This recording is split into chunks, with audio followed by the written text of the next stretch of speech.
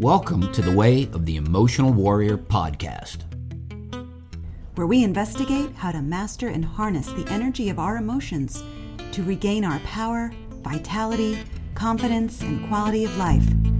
There are tons of websites, books, videos, and courses that speak about changing your thoughts and mindset. 3 steps to this, 9 tips for that. Old school personal development told us that all of our blocks come from the brain and our thinking process. However, new research proves that our thinking and decision-making actually comes from our emotions. After all, emotions are energy in motion. Emotions drive our money decisions, life choices, relationships, and even our health and fitness. Having the life of freedom and joy that we all crave requires that we first master our emotional center. Welcome to the Way of the Emotional Warrior. Greetings! Welcome to the Way of the Emotional Warrior podcast. My name is Kai Ennis, and I am your host for this journey. So why do any of us feel like victims? Maybe some of the time, or maybe quite often. Have you ever found yourself experiencing the following? So why is this happening to me? Why me? What did I do to deserve this? Well, today we're going to look deeper into the emotion behind this feeling of being a victim. The emotion we're talking about is guilt. This is the second emotion on the scale of consciousness by Dr. David Hawkins. Last week we looked at shame, which is the lowest vibrational emotion. It calibrated at a 20 out of 1,000. Guilt is the next emotion up, calibrating at 30 out of 1,000. So you can see that this is still a very low vibration. I would like to address a point of reference for you. Hawkins found that the tipping point of emotional mastery begins at 200 out of 1,000. The majority of humans average right below that. So as a whole, we're very close to breaking through. This is why I chose to do this work with my podcast. I want to help as many people as possible master their emotions to cross over the 200 vibrational level. Life takes on a very different quality at that point, and it is absolutely beautiful and amazing. All right, so back to the emotion of guilt.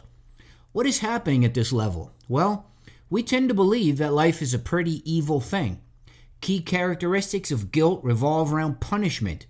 We punish ourselves quite a bit, and we often lash out to punish others. This projection helps us to temporarily relieve our guilt. But fairly quickly, if we don't try to resolve it, we are right back into the punishment quandary. Another trait is that in guilt, we manipulate others. This is where the victimhood comes into play. We take life events, which may very well be truly awful, and perceptually tell the story of the event as something that happened to us. We try to manipulate others to pity and feel sorry for us as well, as we get a sense of significance out of the event. Again, this is a temporary soothing of our wound. Many people struggle with this cycle their entire lives. It can lead unconsciously to being accident-prone and sometimes even show thoughts of suicide. It is an unforgiving emotional attitude that can easily be exploited by those who use coercion and control for that purpose. Let me give you an example. So you tell yourself the story that something happened in your past, and you're consistently making yourself feel guilty about it. One day, as you flip through the TV channels, you hear someone talk and they catch your attention. They're talking about guilt and in a very compelling way convince you that if you send them money, your guilt will be assuaged. In your mind, it makes logical sense to give them money or property because they promised you relief from your guilt, right? You appreciate the release. The problem with this is that, 1, they exploited you, and 2, while you might feel some relief, you never address the core issues. So guess what? Your guilt is going to creep right back in. Now, do you give more money? Well, in your mind, more money equals more release. So this can go on and on. But you're still not healed. There are many manifestations of this emotional vibration. However, without cleaning up the entanglement, all new events in your life will be perceptually tainted with guilt. For example, someone cuts you off in traffic. If you were emotionally clean, you would barely even notice the event. However, if you're emotionally guilt-ridden, you feel wronged, and therefore you want to punish them, so you chase them. And as we all know, Road rage never ends well. So how can we heal our past? Well, unresolved feelings about events affect our perceptions. They tend to disable us in certain areas of our lives. Now, is it worth paying the continuing cost? That's what you have to ask yourself. So our job is to develop techniques that let us handle these energies. So in his second book by Dr. David Hawkins called Letting Go, he shows how to let go of these disabling emotional vibrations. The simplest way to let go of anything is to create a new adventure of your guilt event. Here's an example from my own life. When I was a kid in the 1960s, life was pretty simple in my dad's world. He was a cop, and the world had two sides, right and wrong. So, if you were wrong, according to the law, his job was to arrest you.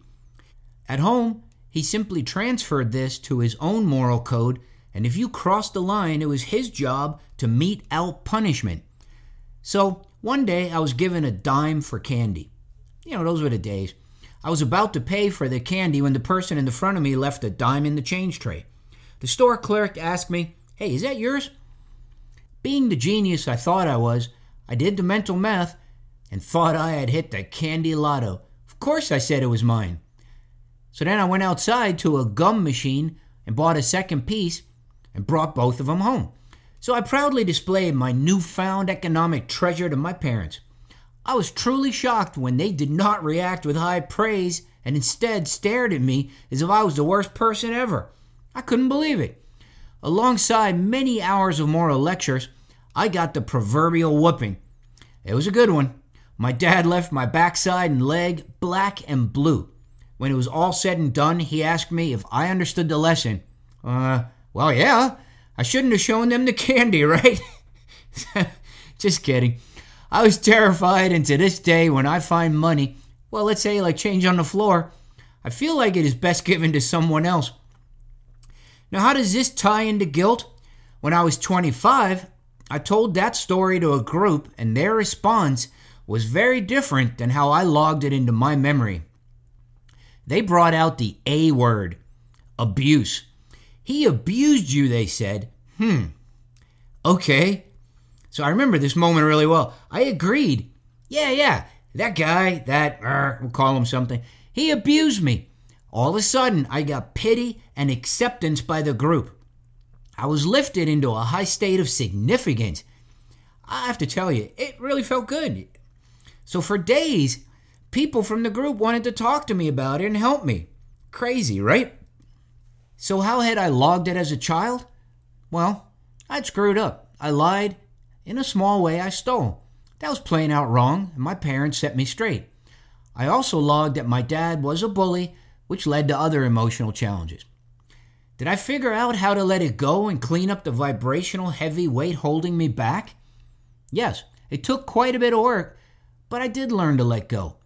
No excuses, no more hanging on to baggage of a difficult father.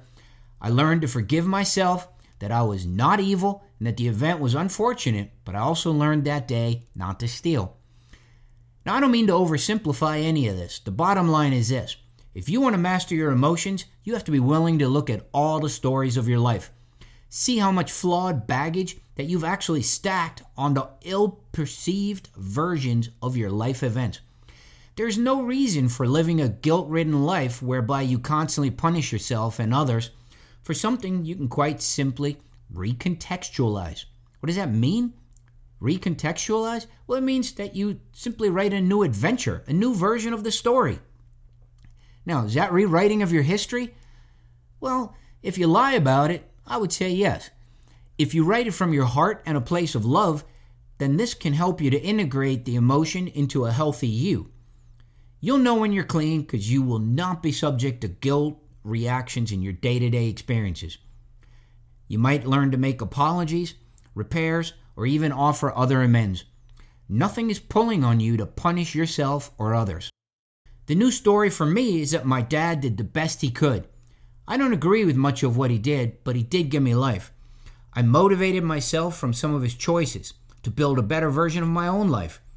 I choose to live a good life and build on positive emotions, writing and living positive and creative adventures of my life experiences. Life events happen for me rather than to me. I believe in possibilities and moving forward. Sure, life stuff happens. However, I choose clean perceptions as triggers for the emotions that set the context for the events. So now my stacking is positive, creative, and empowering. Pretty sweet, I have to say. So I hope you enjoyed this episode, and I will see you next time around. Take care. Hey, thank you for sharing your time with us today. We would like to know what your thoughts are on today's topic. Please join the conversation on www.kayennis.com and at Instagram at Way of the Emotional Warrior. So have a great day and be well.